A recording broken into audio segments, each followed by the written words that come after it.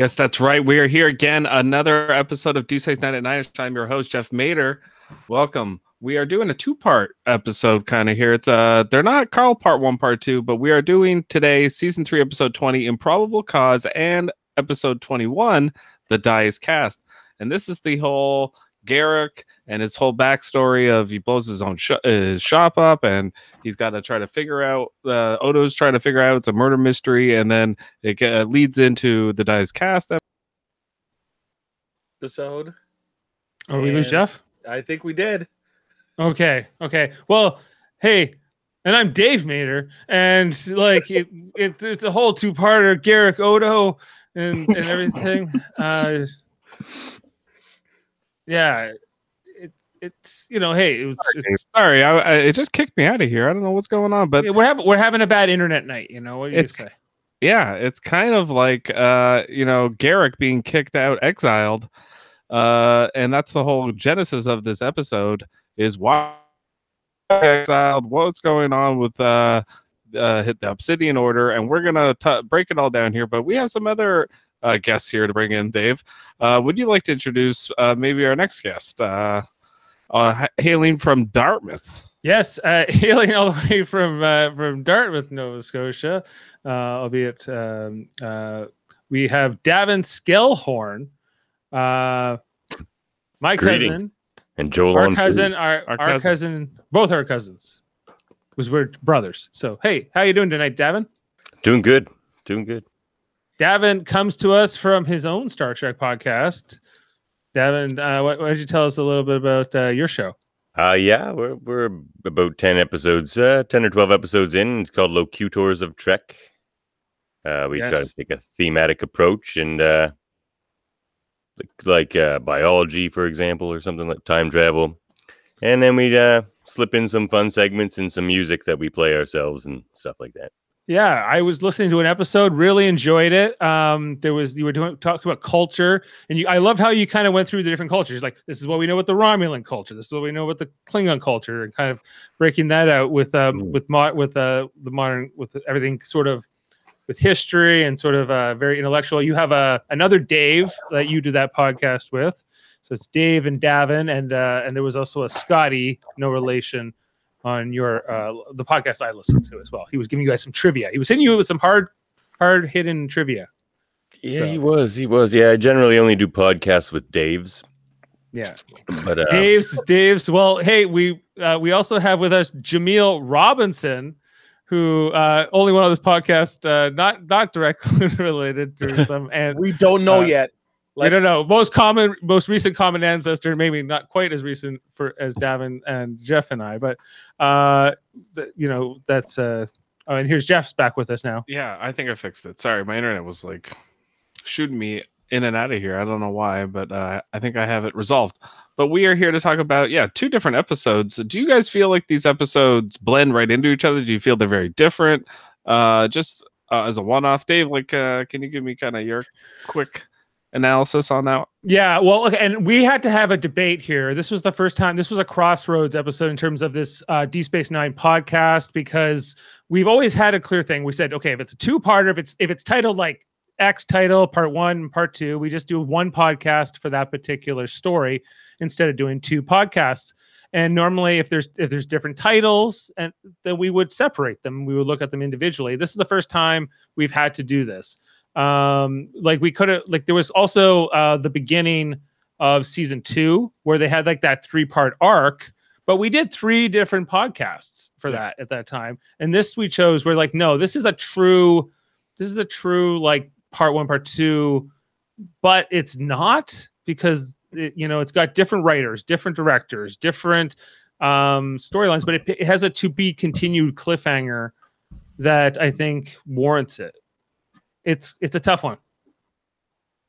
Yeah, I agree with what you're saying, because the first part is both episodes are about Garrick in a big way, and Odo, and so I think because of that, the episodes really blend together. But at the same time, the first episode is more of a mystery episode, And the second episode, there is a mystery and there is a reveal at the end, but at the same time, it's a bit more straightforward. You know what's happening. Everybody's on board. Everybody knows that the Romulans and the Cardassians, the Tal Shiar and the Obsidian Order are ganging up. They're figuring they're they sent the message out to everybody, and they're going across the wormhole to go after the Dominion. And the Federation's kind of cool with it. And so there's different elements and that we get out of this episode that you're kind of surprised by, and you're left like, oh, okay. So that's their position. And that's one of them. Jamil, what episode here kind of stands out more to you? Like, do you go, oh, well, I prefer that one? Oh, the first one by far.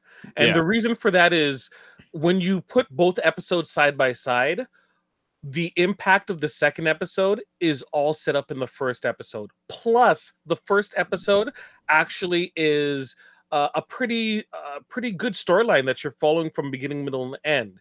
Like, when we were questioning if we should do this as one episode, like, I asked this question. I'm like, can you watch the second one without it being heavily influenced with the first one?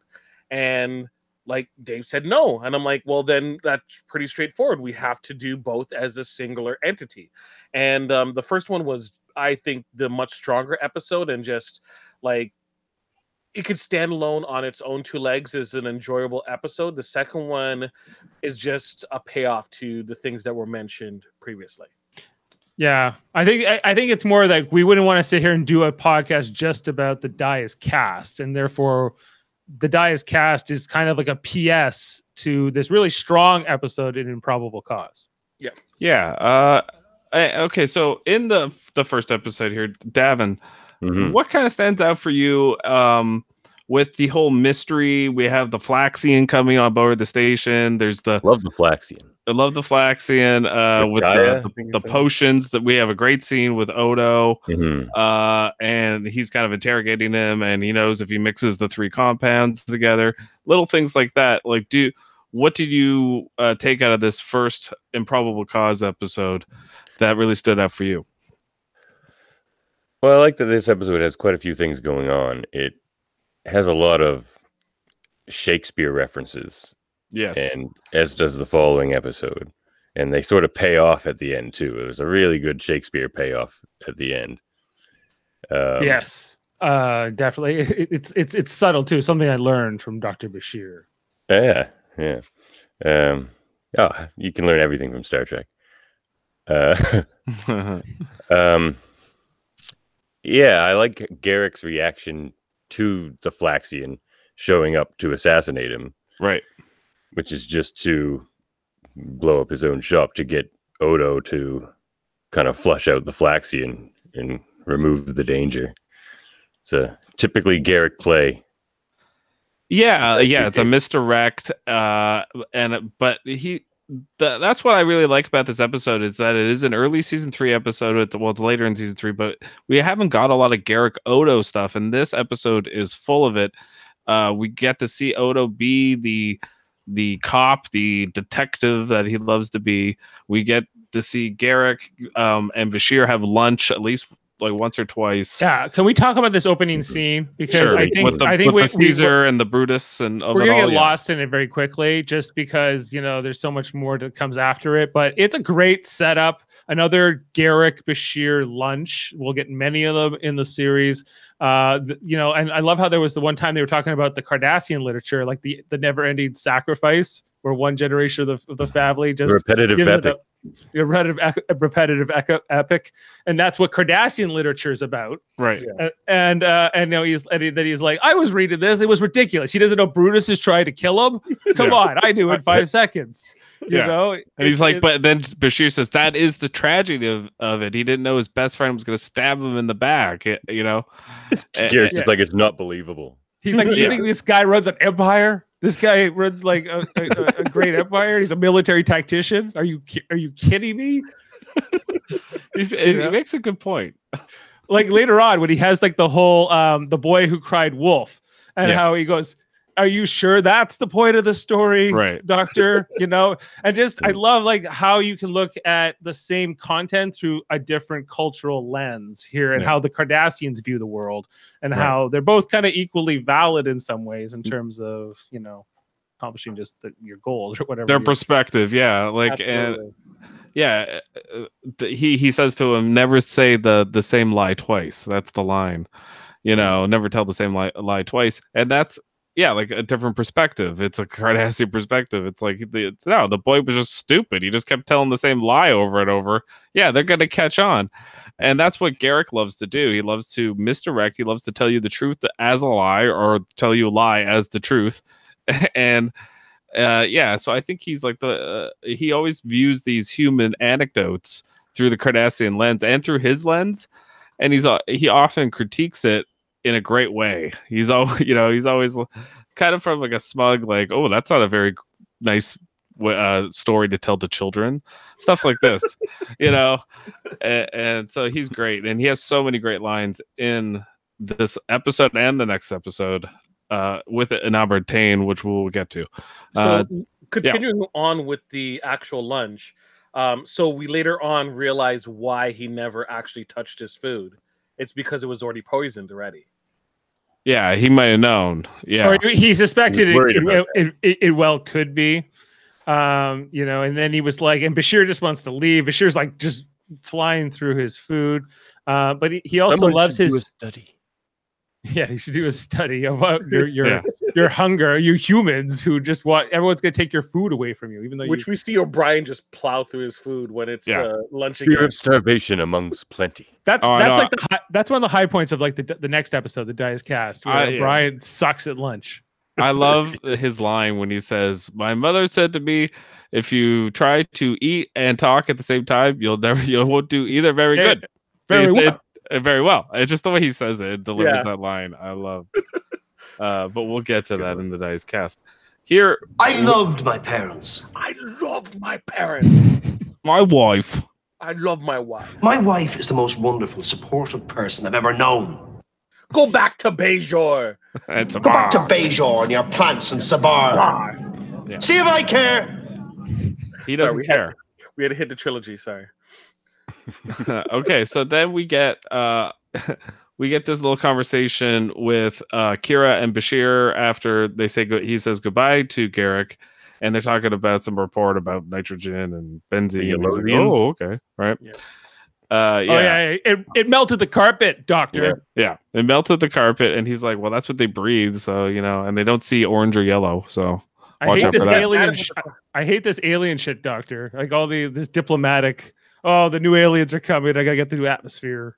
I thought it was a great jargon conversation for them just to be talking about right before a set piece blows up, in the episode, which I thought was cool.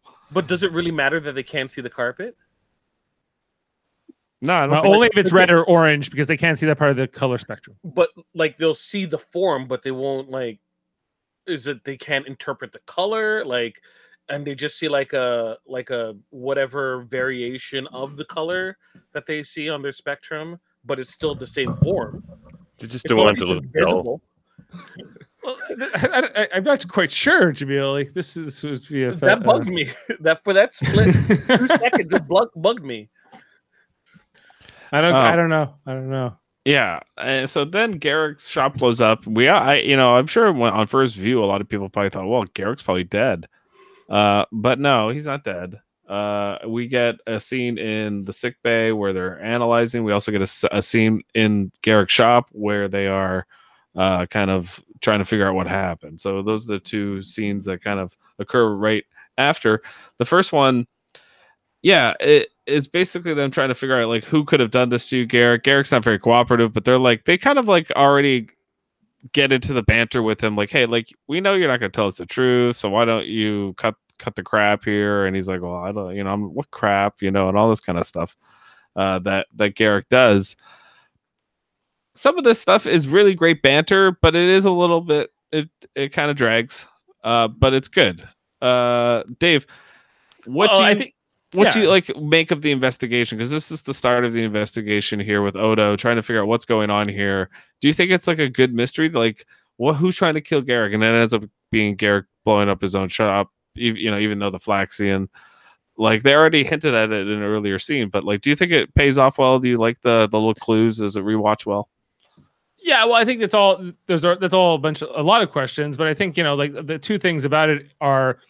The first time, absolutely. I think that this was an intriguing mystery. We're still the whole idea of like who Garak is and trying to figure out this backstory. We had the Anobran Tain set up, and we've had a whole bunch of things that have been building up into this point. Yeah. I think maybe on the rewatch, what I sense a little bit from you is that maybe I know that Garak blew up his own shop, and I know where this is going. Right. So seeing the deception play out is maybe not as thrilling. But which I get, like it's because it's kind of you have to see it coming or be able to rewatch it and it all hold together. They used to be a little bit more obvious, deliberate in some of that stuff in TV. Yeah, that's a good point, and that's a good observation with Star Trek in general. I think sometimes they make it very obvious for the layman.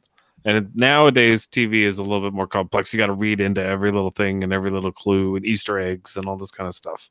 Yeah. They weren't there. Yeah. When this aired in 1995, I was 12. So it's or you were even younger, right? So it was you want it to be accessible to the kids as well, but still, it was supposed to be kind of all ages, kind of a family show in that sense. Sort of. But with like dark themes of torture and war and religion and holocausts. It could be as dark as you wanted, as long as you didn't go down the sex path or over violence, gory violence. Basically, they could pretty much tell any story. You could vaporize. You could mass vaporize people, but as long as it's not too much blood involved. That's okay. Yeah, no blood. Yeah. Yeah, that's why they could do what they do to Odo in the second episode, where they're torturing him, and that's okay, even though it's just a really bad sunburn. That's all. It's just it seems uncomfortable. Just explain to the kids something about that scene, though. Is he's using that quantum? What is it? The quantum stabilizer or something like that? Yeah. I'd have to think stabilizing things on the quantum level would probably done some really bad things to Garak too. He might have had some radiation. He might have asked for some hazard pay. He's wearing an iron vest or like an iron cup. The same thing. There's an image for you, Jeff. I take it back. Garak looks fine. Yeah, Garak. That's a good picture of Garak. It's from the set, but yeah. That's not. Is that from this episode? No, that's from the next one. That's from that was episode. That's like a shot of him in the. I'm melting into, or I have the changeling disease. I'm molting. But yeah, Jeff. I think that this mystery is I think that Garak's great. I think Andrew Robinson really strong. I love the Boy Who Cried Wolf story. It's still it is such a rewatchable scene. Over and over again, still funny, still well acted, directed. This is Avery Brooks, by the way, directing this episode. I think the Odo and Garak pairing is really strong in this episode. I think Odo as the constable, as his Batman skills are put into full effect in this episode. Yeah, he is really playing the Batman character, even going to his scummy contact. Yeah, he has in a cave. In the cave. Yeah, he does the thing with the flaxseed and the perfume. He goes to see Deep Throat in the cave. He's calling I have a new face. I don't want you to see it. Right. But what I also was impressed with Odo in this episode is that he's using the full extent of his contacts with with Starfleet and everything else, right? You see him working Cisco. He's like, let's call up the Romulans and find out. He's like, hey, did you kill the Flaxian? He's like, we totally killed the Flaxian. Yeah. That's a great moment when Cisco says, "Oh, I hardly think the Romulans will cooperate with us." And Odo's like, "Let's try." And then the next cut is, "Oh, I can't believe you're being so forthright." It's like, yeah, we did it. We did it. Okay, you did it. All right, we did it. Check the treaty. Yeah, we're allowed. It's allowed. Check the treaty. We can assassinate people in Federation space. Or was it Federation? Yeah, as long as the ship was docked or dedocked or something like that. Or it's a strange practice that the Romulans seem to get away with whatever they all want. Like, you know, as long as they need, like, the Federation needs them for something, like a cloak or some sort of alliance, or the Cardassians need them. Yeah, it's always some sort of nefarious alliance with the Romulans, and it never seems to go well. And there's a moment, I think, in the next episode where Tane says, "Oh, no wonder the Romulans can't conquer anybody. Their food sucks." And, they suck at making food, or they suck at their cuisine is terrible. Yeah, the drink he pours, he's like, "This is not good." Yeah, he's drinking and he's like, "This is terrible." But come back to part one. We haven't fully gone through part one, right? Like, there's a few other things that are set up here, including there was Mila, right? Because there's the one part where you know, Garak finds out that certain people have died that are all the old friends of Enabran Tain, which he's thrilled to hear, and he goes, "Well, I should find out about Tain himself." Calls up Mila, who, do we believe that Mila, who I believe is right there up until the final episode of the series in season 7. Yeah, is she his mother? Is she Garak? Yeah, I always got this impression that she's Garak's mother, or, you know, like, because we know that Tain is Garak's father. Tain also says he should have killed his mother. His mother, like, before he was born. So, and he does say he wants to kill her too at some point, just because she knows too much. Yeah. Right. Yeah, so she gets set up here. They bring her back several times. She has this interesting dynamic with Garak. I think that like, you know, you see this vulnerable side to Garak, which Andrew Robinson doesn't really bring too often to the character when he talks to her. When it does happen, it's very impactful. Yeah. So I think that there's a lot of interesting things that continue. Like, there's like kind of like the longer thread here, and that's why this is also an interesting two-parter, if we can call it here, because, you know, we got part one here that's written basically by Rene Echeverria, with a story by Robert Letterman and David R. Long. But then you have Ronald D. Moore picking up in the second part, right?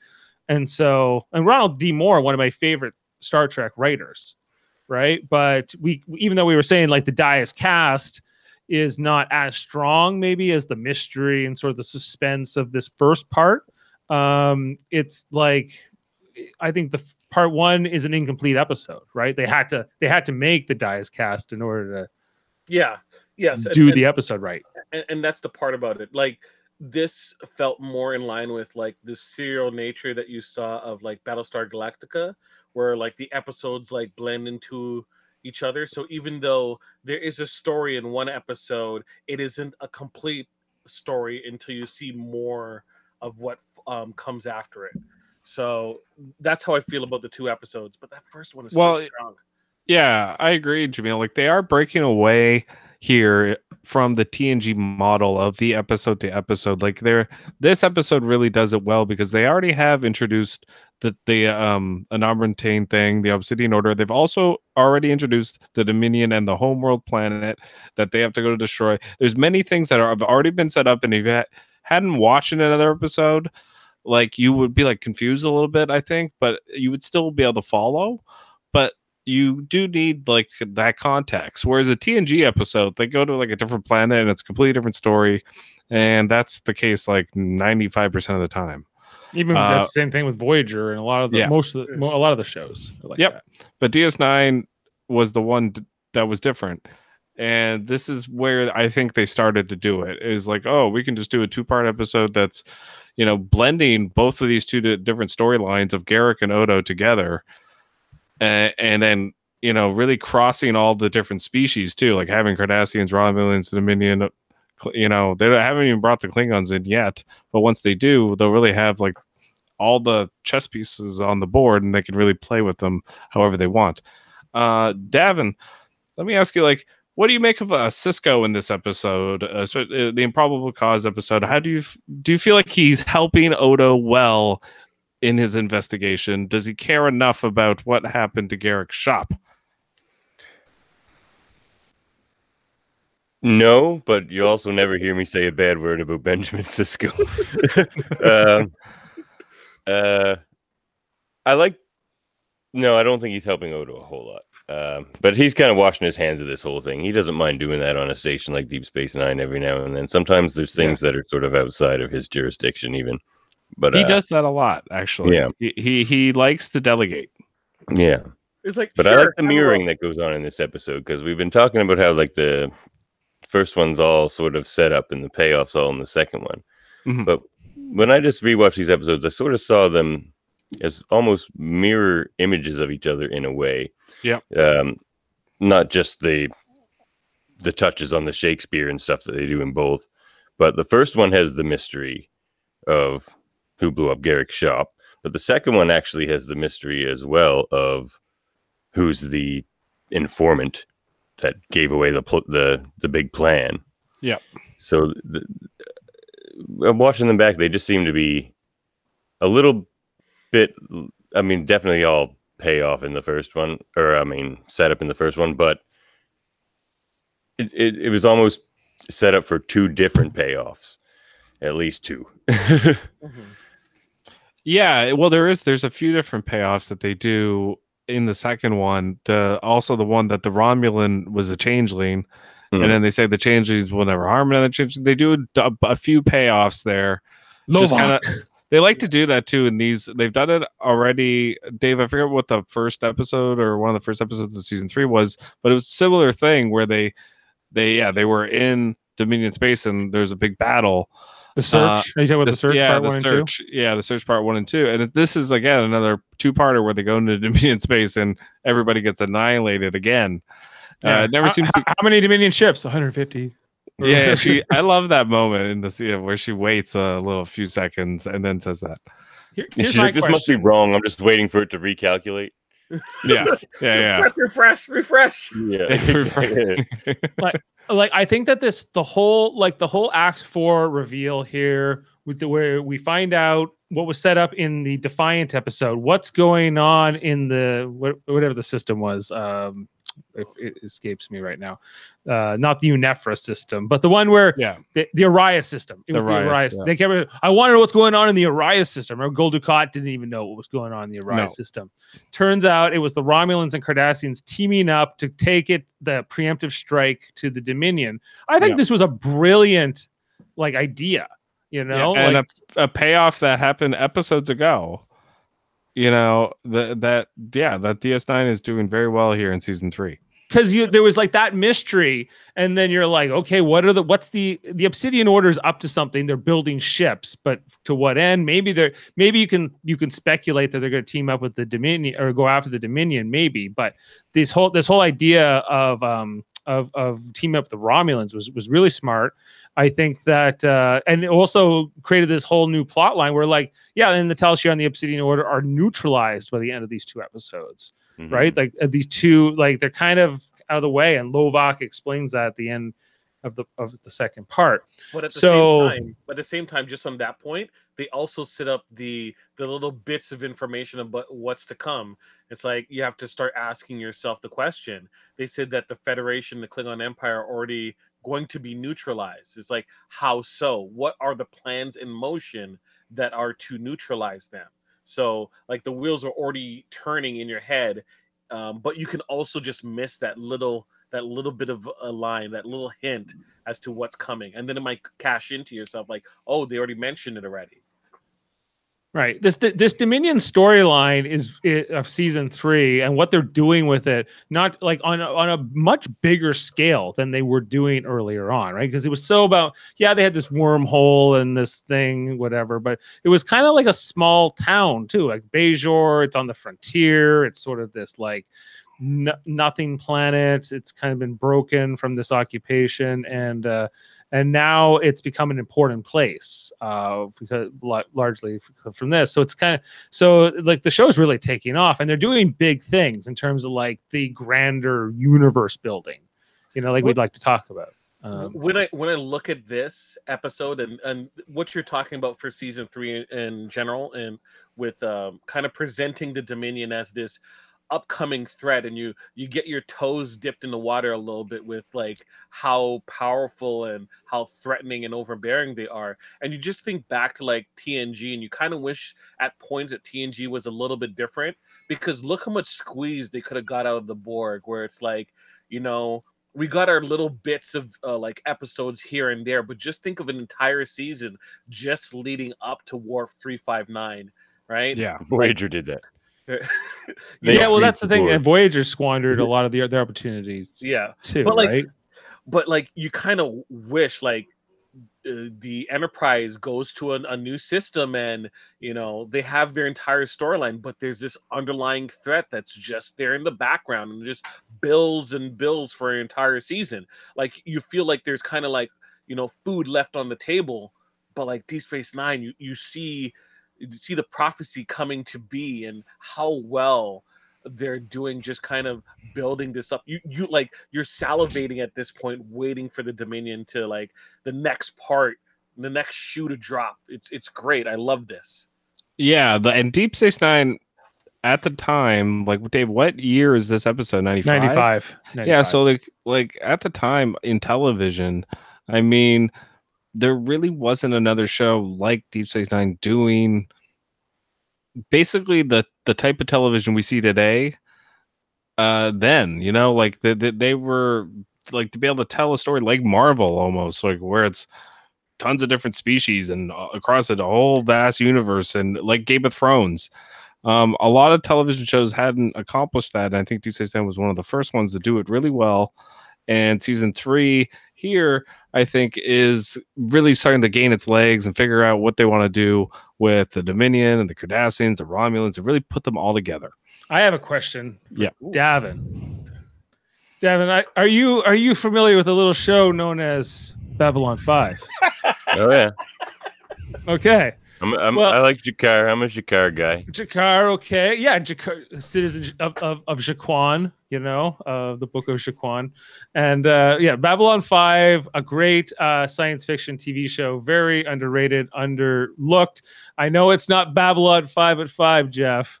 And Babylon 5 is either underrated or overrated. There's no middle ground. Yeah, either people hate it, like Kevin Millard and Jody, or people love it like Dave, and then there's people like people don't know it exists. So there are those people too. Generally indifferent. See, and Babylon 5 was a space station TV show that really was a serialized show that was happening at the same time. And they every time they tried to do episodic, like a Star Trek episode that was supposed to like stand up on its own, it really fell flat. You know, it was like what that show really is a 5-year sort of sci-fi epic, you know, like novel of sorts, right? Because it's almost completely written by one writer, all those episodes. And so it's like this really holds up in comparison too. But I think that what they were doing at the time, I think they had a competitiveness with each other that gave good products in both as well. Mm-hmm. Kind of like WCW and WWF, Jamil, if you remember the Monday Night Wars. Well, the undercard for WCW was fantastic, and the top stars for WWF were really good. But yes, you are right. They were competing and looking at each other and kind of drawing from each other. Jeff, I think you were going to say something. Oh no, I was just gonna say, like, you know, the scene when Garrick's about to get on the runabout, and he's talking to Bashir about, you know, like basically Bashir says to him, "Hey, if there's anything I can do for you, let me know." And then Garrick proceeds to completely screw with him for about a minute and a half, and then like, he's like, "Oh, go into that locker, go into my quarters, open up a panel." Yeah, there's an isolinear rod. I need you to grab that rod and, you know, like, and eat it and do like all these different things. And then at the end he's like, "Is this actually what you want me to do?" He's like, "No, I'm just screwing with you." Like, and he just he walks off. It's for chocolates. Yeah, that reminds me of the earlier scene too, where it is that investigation with Odo and Garrick, and Odo's just like, "Oh no, he actually doesn't know who's trying to kill him, because if he did, he'd already be like spinning out elaborate. Yeah, web you of would. Yeah, lies you would be over the dancing truth. around the room saying Yeah. to somebody else, but he's not. He looks worried. Yeah. Well, and the scene when Odo confronts him is I mean, fantastic acting from both actors when he says like, "You blew up your own shop, Garak," and like that whole moment is so. And then like just they both perform it so well because there's a moment where Garak like he's just stunned, and then Odo says something like, "I've never seen that look on your face before," and then Garak like responds right away with a quip. But you can tell, like, just everything about it is really, really good. I want to say about that whole scene where, Rene Auberjonois, we don't get to see his face for the reading of that line, and I feel like maybe that's the only missed opportunity. But on the other hand, we in place we get Edge Robinson's reaction. To how and we just hear Odo, he's like, "You blew up your own shop, Garak, and I'm done. I'm not Dr. Bashir. We're not having a little banter here over lunch. Over lunch. I don't give a shit. Tell me what the hell's going on."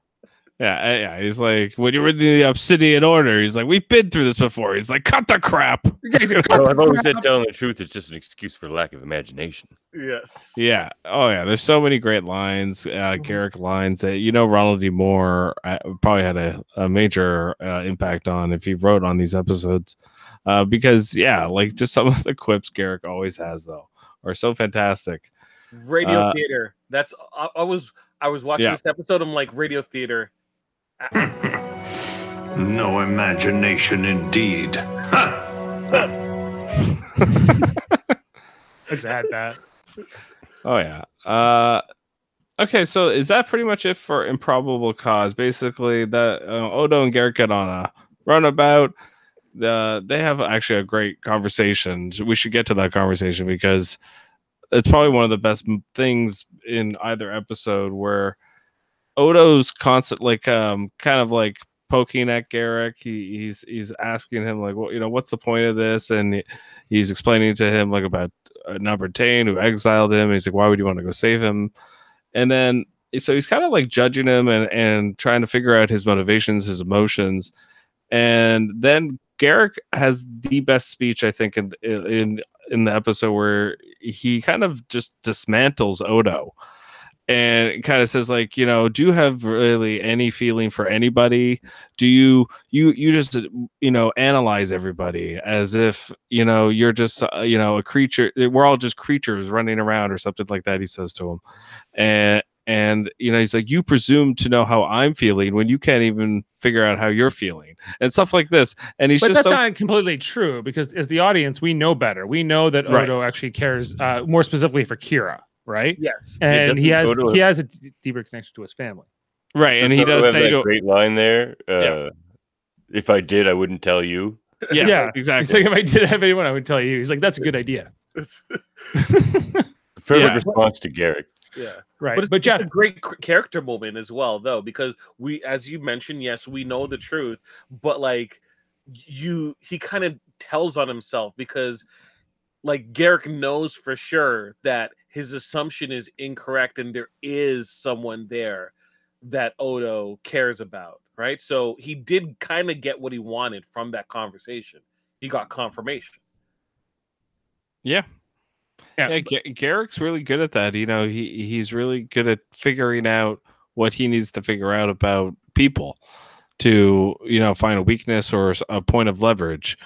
He says to Odo when he's torturing him in the next episode, it's not personal. It's I just need this info. Just give it to me. Like, all this kind of stuff, stuff. Here's the question though. Really, I think that, this ending here where we see Garak, he embraces Tain, who Tain's like, yeah, you can leave if you want or whatever, but we're keeping Odo. He's like, no, I'll join you. And we're back. And Odo's like, this is the man who betrayed you. This is the man who exiled you. Yeah. Who will stab you in the back. He's like, I know, but I love it. I'm back, baby. I'm back with Cardassia, right? Yeah. And, and I guess it's kind of an amazing ending here, but then, does Garak, he also gets pretty quick forgiveness and retribution by the end of the next episode, which maybe is not fully earned. Yeah, I would have done the same to him though.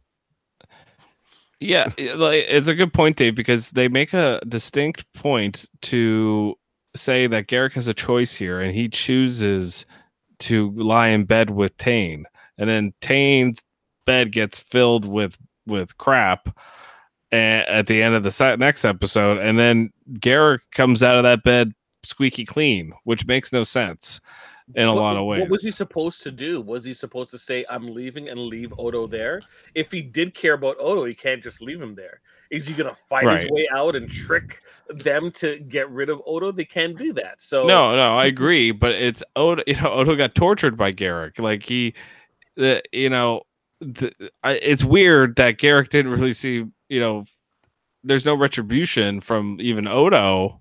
Towards Garrick. Well, like what Star Trek? What Star Trek show are we watching here? Right, we're watching a changeling and a Cardassian on an away mission, where they're on a Romulan warbird talking to the head of the Obsidian Order, and we're like, they're like, Garrick's not a Starfleet officer. He's not going to make decisions on the same morality of like a Sisko or a Bashir. But Garrick is also manipulated into the situation of torturing because he is put in opposition to the Romulan who would go and not have the same type of kid gloves, but knowing that we know that Odo would never be tortured because a changeling would not hurt another changeling. So that's why Lovok's like, I didn't hear about this device. No one told me about this. Right. Lovok the changeling wouldn't deal with that. Yeah, you think that would be important for Lovok the changeling, but it wasn't. Okay. Anything else to talk about here with Improbable Cause? I think we moved on to the Dice Cast. No, we move on to the Dice Cast. Do you want to do the rating now, or do you want to do? Yeah, let's do the rating now, and then we'll move on to the next one. All right, let's just put this one to bed. Okay, I want to see how you're putting this rating system. I'm interested in this. All right, let's bring this in and get that up on screen. So, Jeff, why don't you start us off? I give it 8.6. Ooh, 8.6. Yeah, I'm going to go pretty high. I'm going to go as high as 9 on this. 9.3. 9.3, wow. Emil? I'm going with a 9, straight 9. 9. Ashley and Kevin, if you're out there, feel free. You hit us up in the comments. Davin? I'll go 9.5. I think this is one of the better two-parters. All right, that's a 9.1 at the moment with the average. Okay, so we'll see if we rate the next one as well. But let's talk a little bit about the Dice Cast, Jeff. Okay, let's jump right into it. I agree. To go back to what Davin said, yes, they are mirror episodes of each other. The first one starts with Bashir and Garrick having lunch. The second one starts with O'Brien and Bashir having lunch, and we get the whole juxtaposition of Bashir just wanting somebody to talk to. He's talking all about symphonies and orchestras and all sorts of different composers, and he's trying to get O'Brien to acknowledge anything he is saying, and O'Brien is just shoving his mouth because he's busy. He's got to go fix something because the whole station falls apart, and he's got a bib on. Like, just the attention to detail in this first scene, I think, is so great. Yeah, and he's like, "Okay, what do you think?" He's like, "About what?" He's like, "Any of it." He's like, I don't know." He's like, I heard every word he said, but I heard you said, but I just don't care. I don't care, and I have nothing to say to you. And then he's like, well, what? You need to like banter with me or something. Why are we having lunch together? He's like, hey, look, you wanted to have lunch? We're having lunch. And just everything about that is so fantastic, the way it's written, because Garrick doesn't want to eat at all, just wants to talk. And O'Brien just wants to shovel his mouth, and he has that whole quip that we said earlier about his mother saying, "If you try to eat and talk, you do neither very well." So I think it's also a great example of how they do a good job of showing the different relationships and how they're different, right? Because here we see Bashir he's friends with O'Brien, and he's obviously tight with O'Brien, but in a different way than his relationship with Garrick, which is also clearly an important one for the Bashir character. But it's and there's no like crossover with Garrick and O'Brien though. You know, they wouldn't be at lunch together. No, they probably wouldn't like each other. You know, like after like 5 minutes. O'Brien has Yeah. Cardassian issues. He's getting that Cardi. Have you ever said those damn Cardis? Yes, yes, I have. Yeah. Okay. Well then, Odo. Yeah. But yeah, like this whole and it starts off where Garrick's like, "I'm back as the Prince of Evil," Jeff. That's how the Dice Cast starts, as well. Too. Right, and we also get all the cloak ships of the Cardassians, Romulans decloaking off the station. They figure out what they are, and they're going through the wormhole, and they kind of start to figure out what's going on. And then we get to see the message, I think, after the credits. So wait, my question to you, Jeff, is: do you like this plan? Take away the end result. Do you actually think this is a good plan? Well, no, like even if they had done it, I think it's a war crime. You know what they're doing. Their whole plan assumes the entire changeling leadership is on one planet, which doesn't seem very likely. Yeah, that's a good point. And it's also assuming all the changelings are evil, which Odo has proven they are not. You know, so there's to do a preemptive strike like this it's just immoral. I mean, really, what they're doing is immoral because it's not even. But that's it's a genocide. It's a genocide. Yeah, they're trying to commit a genocide. Isn't like the Federation and Starfleet obligated to try to stop that? No, it's wartime, Dave. They literally say they're not at war. No, you're right. They have a good chance of succeeding. So if they do, that'd be good for us. Yeah, we had Admiral Todman here, who's the only admiral who wore gold, or who didn't wear like the command color. He was wearing yellow. What do you think about what is this choice, Dave? Why is he wearing gold? Because he's like a Starfleet security admiral or something, or Starfleet intelligence admiral. But it's like because you don't like it's presumable that the different divisions could have. He's a goof. It's a terrible plan. I don't care what anyone says. It's a terrible plan. Here's the other problem with it. It's only like 30 ships. They're taking 30 ships to take out the Founders' homeworld. Like they are manned by veterans, savvy veterans. Savvy veterans will have the element of surprise, and then what? They're gonna fight their way through the entire Dominion to get back to the wormhole because they're savvy and because they got cloaking devices. Sneak attack. They'll never see them coming. They got sneak attack. Yeah, cloaks. Yeah. Right, and even if you know what you know, what do we really know about the Dominion and the Founders at this point? Not enough. What does the Tal Shiar and the Obsidian Order know? They know what the Federation found out through Odo. Okay, yeah, like basically that. What the Dominion wishes to not allow them into the Gamma Quadrant and wishes to conquer them outright.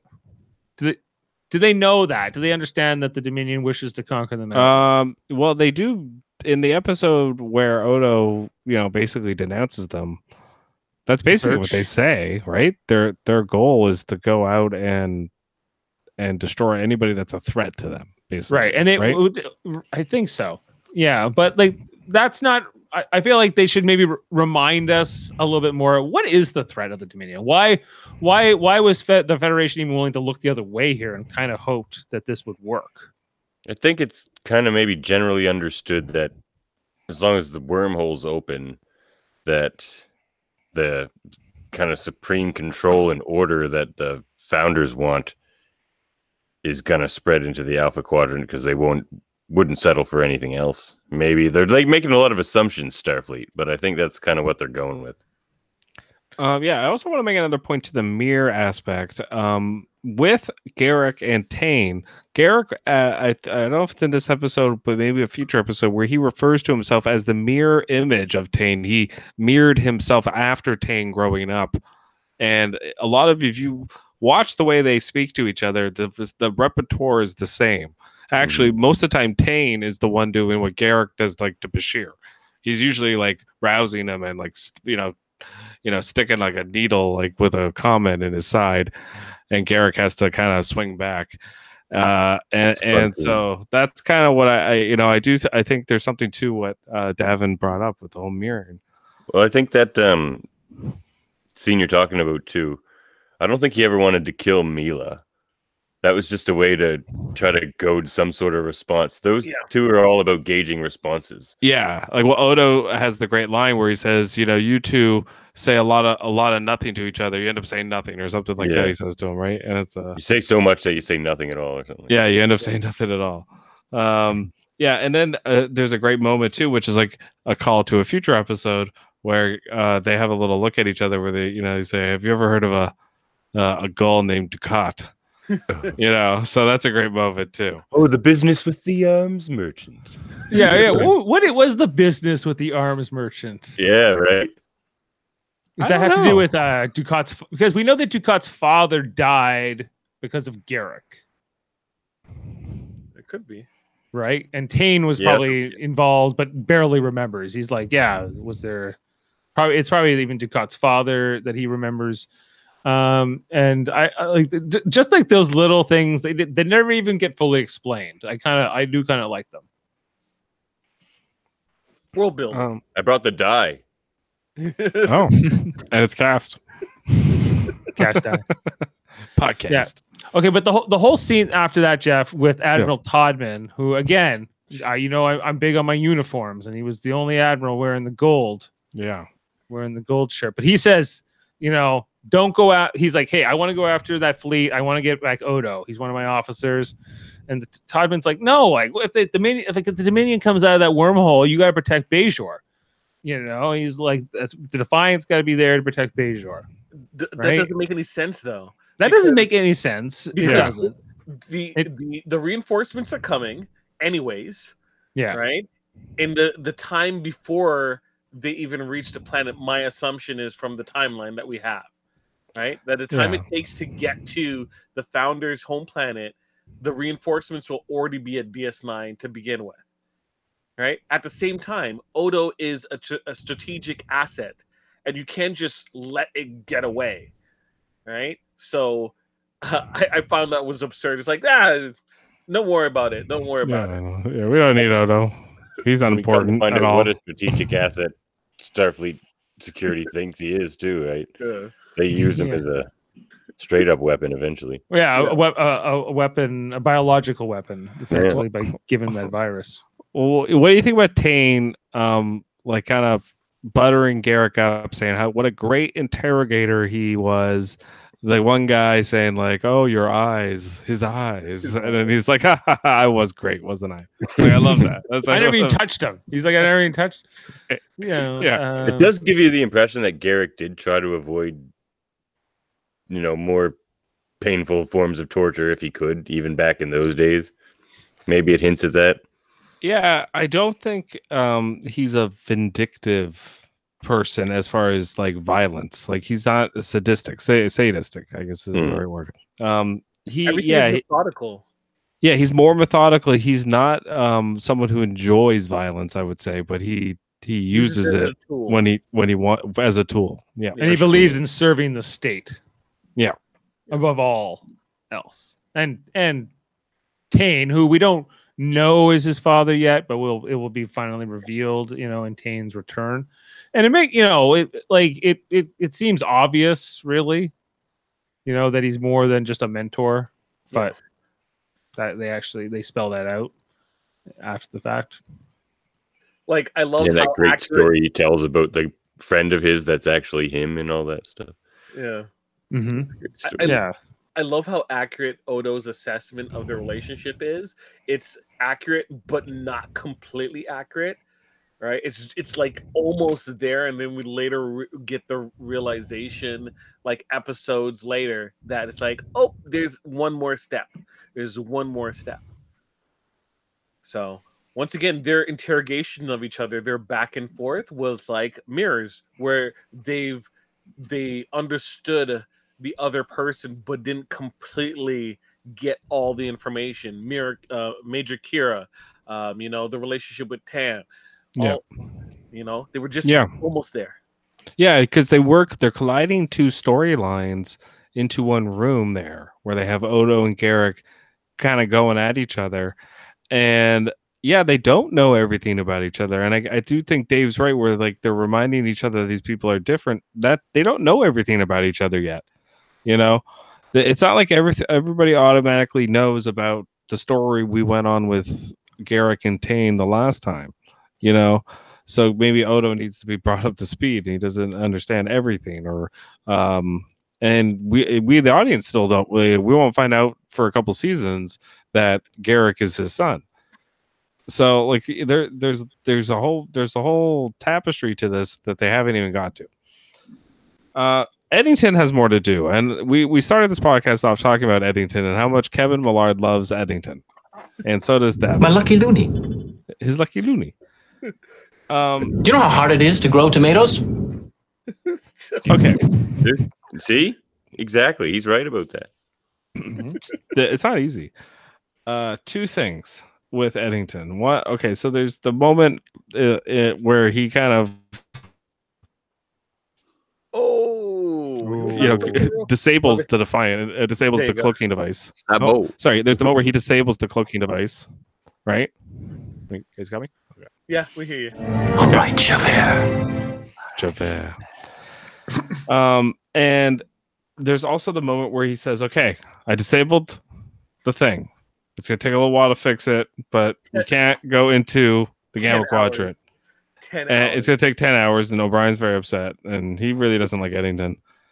Okay, but and then he says, I give you my word. And then Cisco says, okay, I don't make me distrust you, because I when someone wearing that uniform gives me their word, I take it seriously. And You betrayed your uniform! And then that's a great foreshadow to that, because it's all about the uniform again. You're wearing that uniform. You say you give me your word, okay.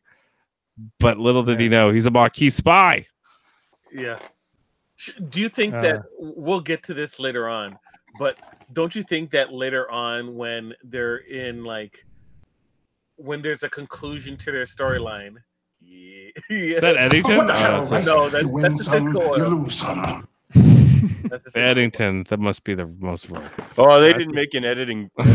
They never made an Eddington action figure. Shouldn't there be a sequence where, after everything is revealed, that Cisco gets to tear the uniform off of him or something? It would. Yeah, that would have been great. That would have been good. Yeah, if they just ripped it or something. Okay, so where are we going from here? Okay, so we have the interrogation where they bring in the machine that Davin brought up earlier. The quantum realigner, stabilizer. I don't know, what does he call it? No, quantum stasis field. That's what it is. Yeah, quantum stasis field. It looks like a blender that lights up. It was a prototype. Lovok didn't know about it. Do I have a picture of it? I think I do. The real Lovok would have. The real Lovok would have found out about that.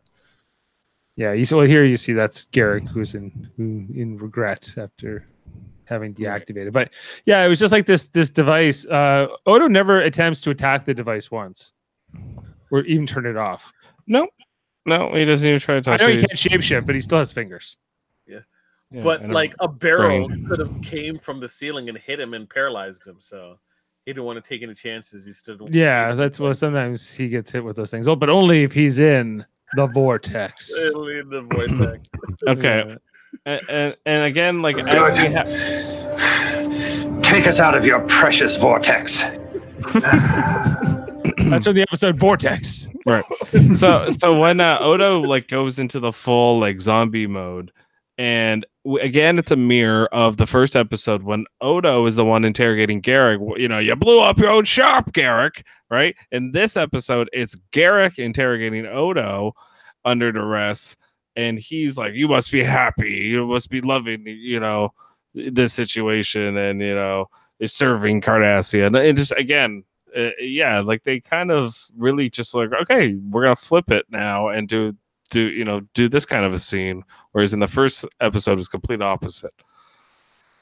I think it's a really other amazing scene from both of them. I think that Garrick figuring it's better that I do it than the Tel Shiar. Better that I try to prove myself to Tane. He's trying to win-win here.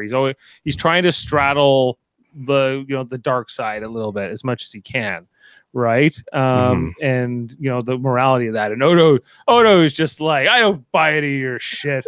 Get out of here. Like, who do you think you are? Take me out of your precious vortex.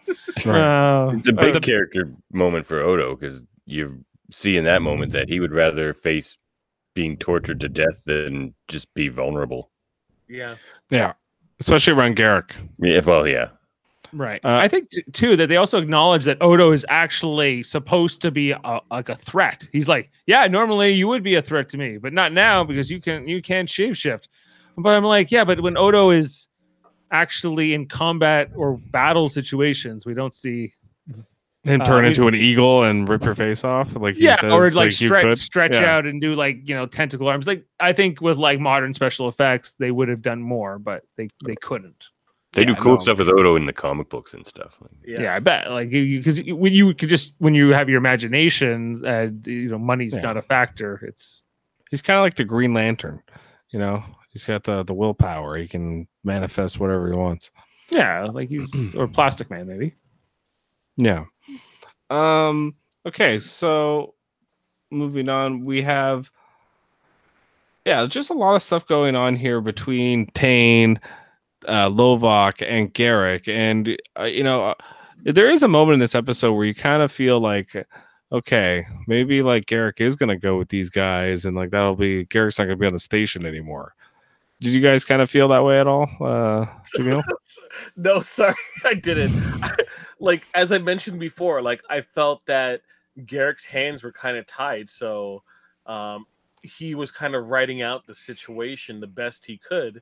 And his best play was to go with them and agree with them and do what they asked. Otherwise, there's a chance Odo might not make it. Yeah, and I think Odo understood that. And that's why he doesn't make a stink about it when he doesn't throw him under the bus when they get back, even though he could have. Yeah. He said, he totally was going to join. He was going to go Vader. He was going to join Tane at the right hand of the father of the Emperor there, and they were going to commit genocide against my people. Yeah, and that's the big reveal that he reveals to Garrick, is that he would like to go back and be in the Great Link, and he's like, I don't like my people, but I can't deny that I don't want to see them die, and I want, even though like I don't accept them and they don't accept me, and we don't see eye to eye, they're still my family, and I still would want to go back to them if I could. It's a super strong scene. I think that whatever bond here like that built between Odo and Garrick, I don't feel like they paid it off nearly as much as they could have after this, because I feel like these two characters were. I don't remember them doing much together after this. Like, there was all that the time they were off with Kira in like the Cardassian Resistance in season 7, but that's down the road. Yeah, that is down the road. Okay, so so then we get kind of the big battle that we can talk about here, guys. Okay, basically, like we already mentioned, the 150 ships are coming in, and he's like, how many? Like, what does he say? I think he's just like, is your computer working or something like that? Yeah, you see, like, they're like, hey, we're destroying the planet, and they're like, yeah, but there's no life signs, and they realize they've been had, and they're like, there's a lot of ships coming out of the nebula. They go, how many? And 150. They previously mentioned they only were 30 ships. Right. Why do you think Cole can disperse? It's unclear. It's like, it just ends the. I wish they see more of the battle, but. And they have mentioned that standard cloaking doesn't always work against the Jem'Hadar and the Dominion as well. Yes, and also there's the moment where Garrick says to Lovok, like, we gotta go, like we gotta head back and go to the Alpha Quadrant. We're doomed. Like, and he says, no, we have to, have our final stand here. Yeah, and so get our ships and have a final stand here. I'm like, wait, what? Yeah, so what he's saying is, everyone dies and nobody can, get out of here, and he's doing that. First thing probably would have happened had a changeling not been at the helm, right? Yeah, they would have probably realized they should have got out of there, and but they, you know, that's the thing with the changeling, and the changelings are the most terrifying because they can do that. They can infiltrate you and then become you, and that is like a great concept to have, especially with somebody like Ronald D. Moore, who would go on to make Battlestar Galactica.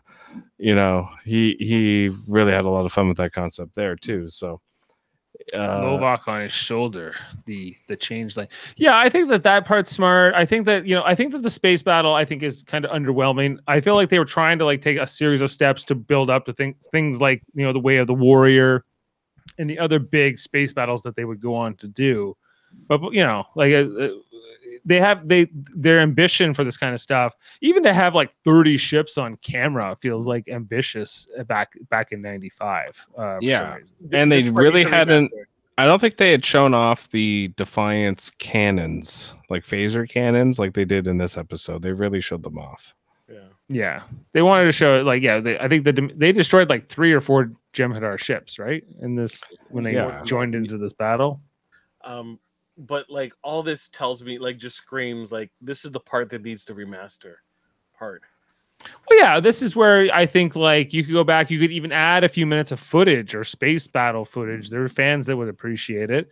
I think that, you know, there's like I hate, give me the Deep Space Nine Blu-ray, give me the extended and things like that, because there's like, yeah, the extended episodes. Why not? With more. Did you guys see the remastered battle scenes in the documentary? Yes. Oh I put them on sometimes. So great. Yeah, and you only get like a little taste of it, right, in that documentary, and you're like, we could have so much more. Do it. Yeah. What do you guys think about that, or the conversation that Garak and Odo have when they're on the runabout and they're escaping? I think it's a great kind of capstone to the episode, both episodes, where they both talk to each other. Like, you know, he's like, you know, I apologize for what happened before. And, you know, Odo says to him, like, you know, I can understand the need to want to return home. Mm-hmm. So like they both have that understanding with each other. And I think that's both these episodes are about both these characters. I mean, both episodes. And Odo whacked him good. Yeah, he did. That looks painful. Well, it did save my life, he says. It saved my life, but he nearly broke. Like it looks like he has a strong face bone to start. Right. Yeah, cranial ridges, man. Cranial ridges. Yeah, I think that by the end of these 2 episodes, I think Odo and Garak should have been tighter. And like we said, like they could have done more with those 2. Their personalities don't work together. For some, one of them's really serious, and the other one needs somebody that's more gullible. Needs a Bashir. Conversation? Garak needs a Bashir. You'd shoot a man in the back. Well, it's the safest way, isn't it? Yeah, Garak and Worf don't work really well together either. Yes, he's again same. He's super serious. Garak and Sisko only work well in that one episode because Sisko lets himself not he's serious, but he goes dark, and in the Pale Moonlight. Yeah, so like I think that's what Garak, you know, he either needs you to be a bad guy or like Bashir and be like a gullible banter, somebody to banter with.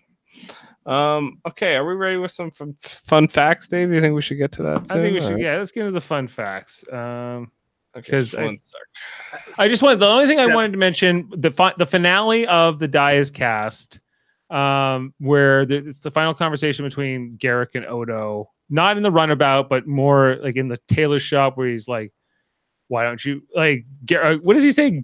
Quark wants to start up a strip, like a massage parlor or something, like a rub and tug or something. Yeah, and he's like, I don't think that Sisko would approve. Why don't you bring back your tailor shop? He's like, you know what the sad part is? I really am a good tailor. Mm-hmm. But you know, I also thought it was like just we never see Rene Auberjonois through the whole scene, right? It's just like we have this close up on Andrew Robinson, and then we have like the reflection way off of which I think it was just like this director of this was David Livingston. I thought just a really interesting end to this arc. And the other thing, the two that we maybe forgot about in the ending here was when Todman, the admiral, and the gold yellow admiral, the only one ever seen in all of Star Trek. He's like, "Don't you ever pull a stunt like that again, because I'll court-martial you, or I'll promote you." And then what a bad joke. Yeah. Yeah. Yeah. Not as good as the Shakespeare line that ends this episode. That's the one I like. But he said, fault, dear Tane, is in our stars, or in ourselves, not in our stars. I love that line. Pays off the whole episode. Yeah, like I just think the whole where he's like, yeah, none of the Cardassians or Romulans got out. He's like, sounds like Wool 359 all over again. He's like, my thought exactly, because my wife died there, and no one died. My wife did not die this time. So it was kind of like, I felt like it was kind of a dig. I didn't like it. I'm like, that's personal for Sisko, Wool 359. Yeah, well, but it's a massacre. Admirals aren't always nice. No, not this one. He got Eddington on doing his dirty work. Okay, Dave, we have another uniform update that you didn't catch. This episode marks the appearance of a new style of Tal Shiar uniform. This redesign was Ronald D. Moore's idea. After he watched the episode Visionary, he came to feel that the old style Romulan uniforms were unacceptable, and he had Robert Blackman give the design an overhaul. I hated, underline, hated the Romulan costumes. Big shoulder pads, the quilting. I just loathed it. I begged, insisted, screamed, pleaded. End quote. I think that was a good move, because I think that, yes, I agree that that was a sleeker look for the Romulans. They didn't look so bulky compared to what Denise Crosby was wearing as Sela, with the massive shoulder pads and boxy look. It was the 80s, man. It was that was in fashion, and then it went away. I guess the mirror ball look from the 60s. Yeah. But it was actually the 2360s. It was the 60s, man, the 2360s in the Romulans, and then they grew out of it in the 70s. Yeah. Yeah, I just loved. I begged, insisted, screamed, pleaded. Who did? Ronald D. Moore. Ronald D. Moore. Yeah, that was a good move. I was a good thank. Ronald D. Moore was trying to bring some style to these Romulans. Yeah. Cylons had pretty big shoulders. Yeah, yes. This was the first appearance of Juliana McCarthy on this series. Her character Mila appeared in a greater capacity in The Dogs of War and What You Leave Behind, the last episode. So she's in the last. She's right up until the end. This is one of Ronald D. Moore's favorite episodes. This is talking about Improbable Cause. We'll get to the Dice Cast. Oh, so this is the Improbable Cause fun facts. Yeah. Okay. Yeah. This episode, along with the Dice Cast, was broadcast by the BBC in a feature-length format on its first airing on the 13th of March, 1997. So Sweet. BBC didn't get to watch it for 2 years, but they got to watch it at once. So good for them. Right. The second part of this two-parter, the Dice Cast, was not the next episode to be shot, because it was never intended to be a two-parter. Pre-production on Through the Looking Glass was already well underway when the Dice Cast was greenlit. As such, the episodes were shot out of sequence, and the air dates of this episode and Through the Looking Glass were flipped. So that's even more interesting, because we've been treating it like a two-parter. We're here sitting doing one podcast. Yeah. It wasn't even shot. It's like part of the same thing. We went back and then shoehorned. This episode second parter. Yeah. The second part. Yeah. Odo and Garrick are with Tane on the Romulan ship. What now? Go ahead, Ronald D. Moore. Let's get out better costumes with these Romulans. Yeah, I blanked. I played it. Season 4 Battlestar all over again. No, the original. Yeah, okay. Okay, so this was the first Star Trek two-part episode with different names for part 1 and part 2, although there had already been a 3-parter with different titles: The Homecoming, The Circle, and The Siege. But they weren't really. It was like they were standalone episodes. Right. But they were a part of the same story. It was also the first episode within a two-parter or multi-part story to be directed by a cast member, Avery Brooks. Jonathan Frakes had previously directed The Search Part 2 and Past Tense Part 2, but he was not a regular on Deep Space Nine. So, yeah, I guess, but that's kind of cool. A scene was scripted with Quark talking to Odo, Bashir, and Garak about Rehtaeh, and can be found in the script. Quark says of the Flaxian, quote, he didn't have the eyes of a salesman. Okay. That's funny. They should have kept that in. You should get that in. Joseph Rushkin has played the role of Galt in the original series, the Game Masters of Triskelion. Have you watched that episode, Dave, on Gamesters of Triskelion? We have not. We have not done that on original series. Well, it's coming up. We can't avoid it forever. Tumek in Deep Space Nine, the House of Quark, and looking for Parmak in all the wrong places. I believe. Parmakai. It doesn't say that. It says Parmak. No, Parmakai is the partner. Parmak is the act. Yeah, it says looking for Parmak Looking in for all the love, wrong. looking for Parmak. I always like to say looking for Parmakai in all the wrong places. But it's incorrect. And Cardassian informant in DS9, Improbable Cause. A son's officer in Star Trek Insurrection, a Vulcan master in Voyager's Gravity, and a Soluban doctor in Enterprise's Broken Bow. Joseph Rushkin has been around. Broken Bow? Broken Bow, sorry. Joseph Rushkin, Cardassian informant, appeared in every Star Trek television series, so except TNG. So he's like the only one to do that except Majel Barrett. So it's like him. They're like Wait, and who is this we're talking about? I believe the guy that played the Flaxian. No, sorry, he played the Cardassian informant. Yeah. Oh, the guy with the eyes. Yeah. Deep Throat. Deep Throat. Mm-hmm. Deep Throat has been in like everything except TNG. We didn't really talk about that scene a lot, but I love that whole like he's up there and we get like later on a little quick close up on his eyes. And, I don't know who this informant was. I think there was another scene or another episode like in season 1 where Odo goes to meet the guy. Maybe it's in the Vortex episode. Like this one was pretty cool. I thought just how they shot it. He's like, yeah, you don't need to see me. I'm around. I'm up here. I got a new face. You won't be seeing it. But I like at the end, he's like, now my debt is paid. But if you want to trade me for some new information, I'm totally down. We'll see. Yeah. Okay. So, Robert Letterman and David R. Long's original idea for this episode revolved around the punishment exacted upon Garak by the Obsidian Order for his killing of Entek in the episode Second Skin.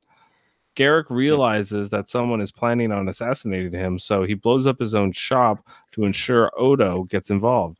Although the producers love the idea of Garak blowing up his own shop, they dropped the link to Second Skin and instead decided to connect the episode to another previous episode, this time Defiant. Specifically, they chose to reveal exactly what the Obsidian Order was up to in the Orion system.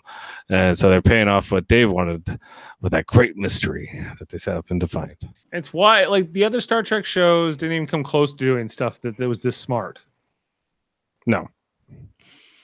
The episode was originally a standalone episode, but the writers realized that the story's original ending was too weak and decided to expand the plot to accommodate a second part. Initially, in Act 4 of the single episode script, Garak tells Bashir that if anything should happen to him, there is an isolinear rod behind a wall in his quarters, which the doctor should give to Sisko. Then, at the end of the episode, with Garak and Odo trapped on the Warbird, Garak tells Tain that if he doesn't let him go, the information on the rod will be revealed to Starfleet.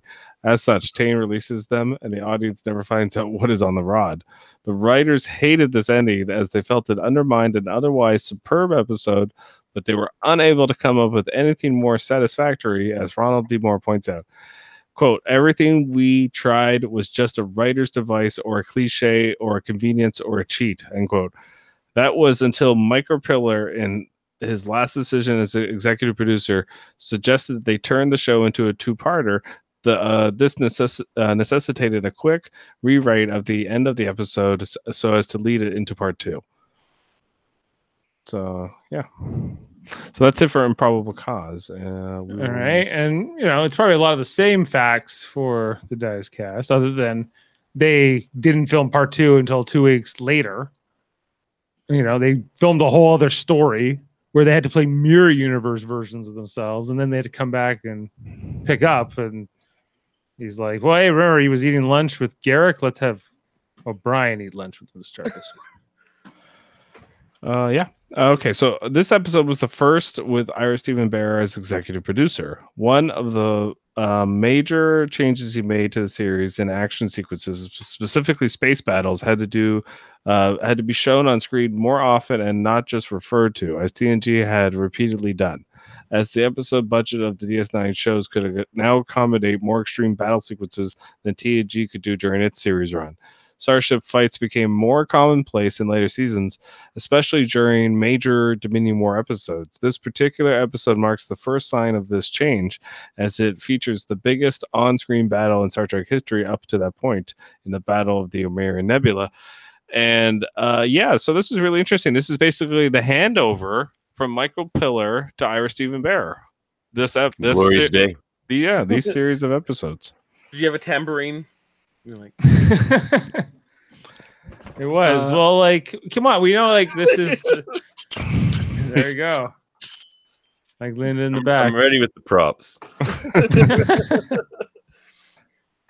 Okay, as with Garrick's quick, almost reflective killing of Entek and Takani Gamor's warning to Kira not to trust him in Second Skin, the writer saw this episode as another chance to remind viewers that Garrick wasn't a typical good guy, that he was in fact capable of committing knowingly nefarious actions. According to Ira Steven Behr, quote, "We wanted to show that what he's capable of, even if he doesn't want to do it, you could torture someone if you had to.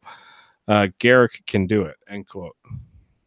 Yeah, I don't know if we had to have this scene, but I think it's interesting that we did. I think we saw Garrick murder 3 people before. Yeah, they were bad guys, all of them, but and they did it with ease though. Without even barely blinked. Yeah, no, he didn't care either. And remember Kira just had a double take because she's like, okay, Yeah. Let's get out of here. Hutzel was instructed to come up with a way to do the battle scene without going over budget. His solution was to create transparencies of the models of the Romulan warbirds and the Cardassian ships, and to use those transparencies in the background. Coupled with the fact that they were in the background, Hutzel ensured that the camera never lingered on one of them too long, so as to ensure viewers didn't spot the effect. You do notice, why are there so many ships just standing still for this intense battle? But it's fine. I'm glad he got the most out of his budget. That's right. The shot where the USS Defiant destroys a Jem'Hadar fighter and then flies through the debris took 4 days to capture that shot. That's what blew the budget. 4 days for one shot. This is the last episode of the series to depict Sisko clean-shaven, although he was later seen without facial hair in his photo as Gabriel Bell on Nog's pad in the 4th season episode Little Green Men. Right. So this is the end of the pre-Hawk, and we are stepping into full Hawk. We're about to go full Hawk. Semi-Hawk is coming. He's going half Hawk first. Half Hawk. Half Hawk for 4 episodes. Yeah, this is the last episode of the series. In an unfirmed or deleted part of the scene where Admiral Todman is speaking to Deep Space Nine crew, Todman mentions he had bet 2 cases of Saurian brandy on Bashir winning the Carrington Award from Profit Motive earlier in the year, and that since Bashir lost, he also lost, commenting that quote, "I don't like to lose." So that Admiral had a personal vendetta against Bashir because he lost a bunch of money or something. He lost a bunch of Saurian brandy. He was betting with Saurian brandy. Yeah, he lost Saurian brandy. Okay. This time is a dick. Yeah, Admiral Todman. Well, speaking of Admiral Todman, he has the distinction of being the first 24th century era admiral to wear the operations gold colors. In fact, the first 24th century Starfleet officer with any rank higher than lieutenant commander to do so. So there you go, Dave. That's why it's so rare. He's the first, but he won't be the last. I would like you to remember Commodore O from Star Trek Picard. Oh, she wore gold, and she was a flag officer. Okay. And a Romulan. And a Romulan, too. We got all kinds of connections. Leyland Orser, who played Lovok in this episode, these series of episodes, also played Gall in DS9 Sanctuary, Loomis in Enterprise's Carpenter Street, and Dejarin in Voyager's Revulsion. Yeah, he seems very familiar. That Lovok. Oh, I remember him in Revulsion. Yeah, he's that like android or hologram that finds biological life disgusting. Oh, right. Yeah, he was like the serial killer hologram. That was good, yeah. Leon Rusum, who played Admiral Todman, also appeared as the Starfleet chief in command in Star Trek VI, The Undiscovered Country, which also featured Rene Auberjonois. Yeah. And maybe they were time traveling together. Yeah. Admiral Cartwright. Yeah. Hey, we gotta rate this episode too. We have to rate the Dice cast. Yes, we do. All right, let's get to that. Okay, so Jeff, why don't you start us off? I do like an 8.3. You're going 8. So you like this less than part 1. I like the first one more.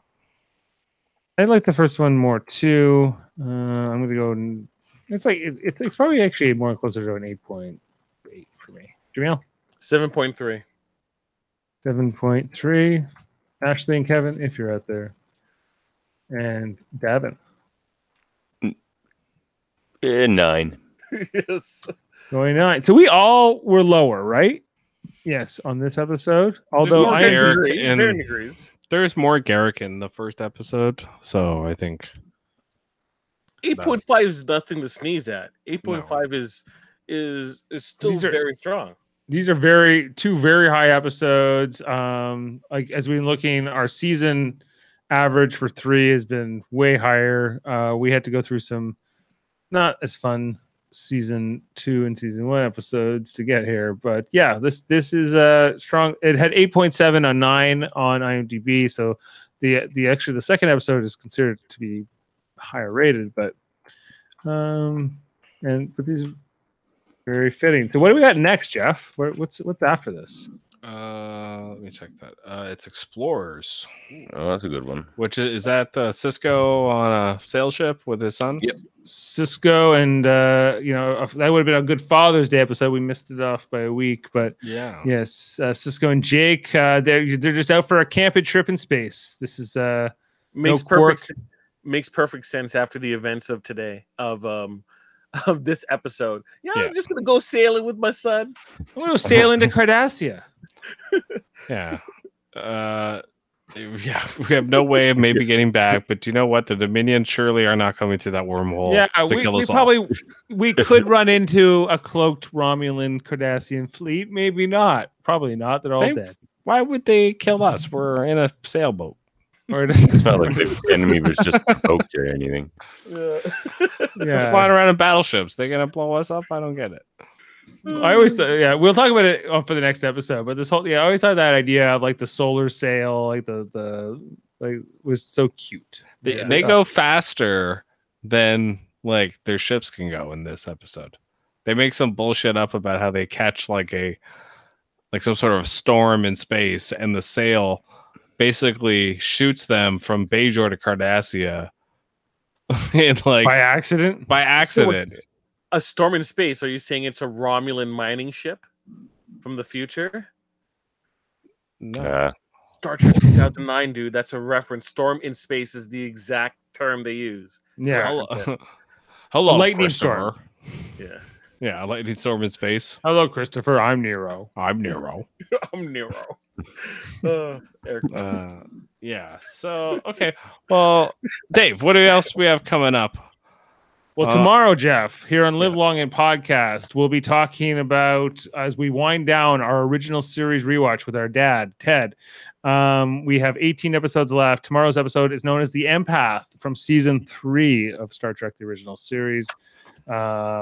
I've seen it, but it's been a minute since I've watched this episode, so I'll be watching it tomorrow night.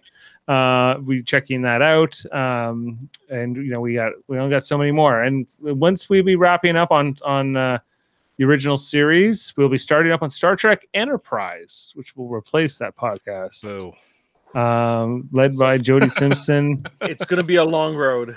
It's gonna be a long road. But that's down the road a little bit, a long road. You know what? I don't mind Enterprise. Just Archer bothers me. I really like Enterprise. Actually, I find it's underrated. Davin, we come aboard the NX-01 in some weeks from now. I'm lukewarm on Enterprise. Like I definitely did enjoy it at the time. But they probably have the best Mirror Universe episode of anybody. They do. Yes. The actors aren't the strongest, and the characters aren't the strongest, but the stories are really good. I found. Yeah, the episodes are always very interesting. If DS9 ended the way Enterprise ended, we would be treating it the exact same way. It never got its fair time. Right, just as it was starting to find its footing and finding its place, it was cut short. So, can you imagine Deep Space Nine being done after season 3 or something? Like, it would have the wasted potential. Just imagine they do a Deep Space Nine episode where you see what Bones being 156 goes into a holodeck, right, to relive Sisko's last battle or greatest battle, to prepare for a speech. That's what it would have happened if it was DS9. Yeah. No, for sure. We also have Star Trek Radio Theater. We don't have one on the queue at the moment. We will be doing one in the future. Just the whole, it's summer, and things are happening. So we'll be back with Star Trek Radio Theater in some time. Plus, we have Super Mater Brothers Podcasting, where we cover all kinds of TV shows. Jameel Robinson and I, for 10 weeks, covered Big Brother Canada 9 just this past year. Jeff Mater, you will be joining us, right, as we start on July 7th, Big Brother USA. Did you catch that? You'll be joining us, right? Yeah, I told you, I don't watch Big Brother Canada. I know. He's just gathering his strength for Big Brother USA. That's all. Because you remember last season, you didn't quite make it to the end of Big Brother USA. What do you mean? You weren't there for the finale. Oh, well, yeah. That finale was pretty ass, though. Oh, I was not invested by the end. You had Cody in the draft. I didn't. Yeah, but I hated that season. That season was frustrating. There you go. That's the reason. Anyway, so an all new season of Big Brother coming. We'll be covering that on Super Mater Brothers Podcasting. Plus, we've done Marvel Cinematic Universe stuff, including WandaVision, and we talked about the Falcon and the Winter Soldier. We talk about Loki when that wraps in some weeks from now. But Jeff, are you liking that show? I'm loving Loki. I loved WandaVision. I did finish Captain Falcon. I like Captain whatever it's called. Yeah, Captain Falcon. I finished. I loved the last episode of Captain Falcon. Everything up until the last episode, I thought was meh. Like, it was okay. Oh my gosh, where were you for our podcast? Because everyone was kind of met on the last episode. So I understand that. I don't know, it hit me. I really understood the point of the message and everything that they were like. I liked the speech at the end. I really enjoyed it. I watched it a couple times. So yeah, we got real problems and we got to figure them out. Yeah, we got to stop spitting soldier. I'm not a politician. I don't know how to do things. I just know how to tell you to figure it out. Yeah, Captain America had a montage, right, where he became more popular. I had a montage just to get to that point, to get good. Right, get good. So we talk about that kind of stuff over on Super Mater Brothers Podcasting, and also our third channel, Trivial Debates. Check it out this Sunday. We're going to be that's the wrong button. Wrong one. We're going to be Sunday on June 27th. Adam Woodward hosting for the first time Trivial Debates. We got Mike O'Connor, Jody Simpson, Chris Seymour in a special Canada Day themed episode all kinds of interesting questions coming at you for this one. Check that out this Sunday at 11 a.m. Eastern. I've been talking to Chris. Are you coaching him? Is Chris been in on 4 straight of these? Like, I feel like he's on this every week. No, he missed 2 months. What? Oh, what? Yeah. He's Jody's been done. Jody's been there quite a bit. Yeah. But then he's not there every week either, every month either. So so we got Adam Wood and Michael Connor for the first time ever competing, who's been on the Star Trek Discovery podcast. We got all kinds of podcasters. And I'm excited. I'm straight up excited about this week's. I can't wait. Chris. It's always good to see a Chris Jody slug fest. So well, it's not a slug fest. It's a brutal beating. Where one just yells mercy, the other one just keeps going. Don't hurt me anymore. Yeah. No more. This Sunday, check it out. This Sunday. Yeah. Did you hear the questions yet? No. Can you tease? Give us a tease. Yeah. What's a tease? Okay. Yeah. I'll be quick. I just got to open the Word doc. So in movies, what's the best movie starring a Canadian actor in the lead role? Ooh. What would you, Devin? Star Trek 6. Star Trek 6. William Shatner. Yeah. That's a good answer. Don't trust him. Yeah, that's good. History question is: what was Canada's most impactful natural disaster after 1950? Ooh, the Toronto Maple Leafs. Yeah, well, that was one. Yeah. What should Canada's national food dish be? Too much. Oh, Jeff, this is one. Wait, which of Canada's sports teams has the best fan base? Too much. Not the Toronto Maple Leafs. The best fan base, probably the Raptors. Number 4, baby. Woo! So excited. The most united. Nobody hates on the Raptors, Oh, people. Oh, wait. Hold on. Time out. People do hate the Raptors. They're American. They're called Americans. No, Canadians do. Swaggy C. He likes to hate on me. Swaggy C. Yeah. Canadians also hate on the Raptors too. But what about the Blue Jays? Do you think? That's another one where there's only one team, right? Right. So I think that's the better. You're better off to go with a team that like one of those that doesn't have competition like in hockey. The best answer, and I'm gonna steal it for someone. Sorry, whoever picks this wins. Is Team Canada for hockey. You know what? I would also message Chris and tell him that one. I would argue he was one of the soccer teams, because like their fans like sing the whole game and stuff, and like you're talking about the best fans, like. Yeah, I guess so. There's a lot of choices, and the way a lot of possibilities. So check that out Sunday at 11, our next episode of Trivial Debates. But thank you for joining us here on Deep Space 99. Breaks. Devin, do you have something to plug, Devin? Oh, I could plug the podcast, Locutors of Trek. Where can you can listen to that on Amazon? You can listen to that on everything. We're everywhere. Everything, wherever you listen to podcasts. Wherever you listen to pods, Locutors. Yeah, and tell us a little bit about your co-host, Dave. Great Dave, name, by the way. Otherwise known as the smart one. He's noticed. What are you? Which one are you? Is he superior Dave to our Dave? I'm more like the plucky one. You're the plucky one, okay, or something. I don't know. Whatever. I'm the editor. No, we have a conversational approach, but Dave is endless anecdotes, so I just interrupt with puns and impressions. I really like it's like a long format podcast, really like intellectual. I dig it. Check it out, and you have friends here at Live Long and Podcast. Yes, I agree. One more announcement, and I didn't share this with anyone. This weekend, it's back. I am recording an episode of True Currency Podcast. It's happening. It's happening after a very long hiatus. I've heard these kinds of alleged. I already bought the tickets. It's going to be Fast 9, The Return of Han. I'm ready. Mm-hmm. There's going to be an episode. You're going full Hawk. The Hawk's coming back. Full Hawk. And while we're plugging podcasts, check out my son's podcast. Let's talk about fighting games. Yeah. Yes. So yes, do they have a Street Fighter 2 Turbo episode? I think so. Yes, probably. And also, Eamon will be making the long-awaited theme song for, Fun Facts with Jeff. Fun Facts with Jeff. Oh, we gotta freshen that up. Yeah. So he's got so many projects. So many projects. Sorry, Dave. I hand it back to you. No, I hand it back to Jeff. Jeff, take us away. Okay. Well, for all of us here at Deep Space Nine at Nine, thank you, Davin, for joining us. Dave, Jamil.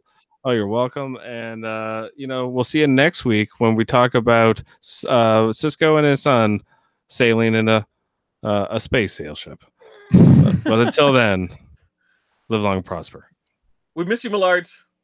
Oh, thank you.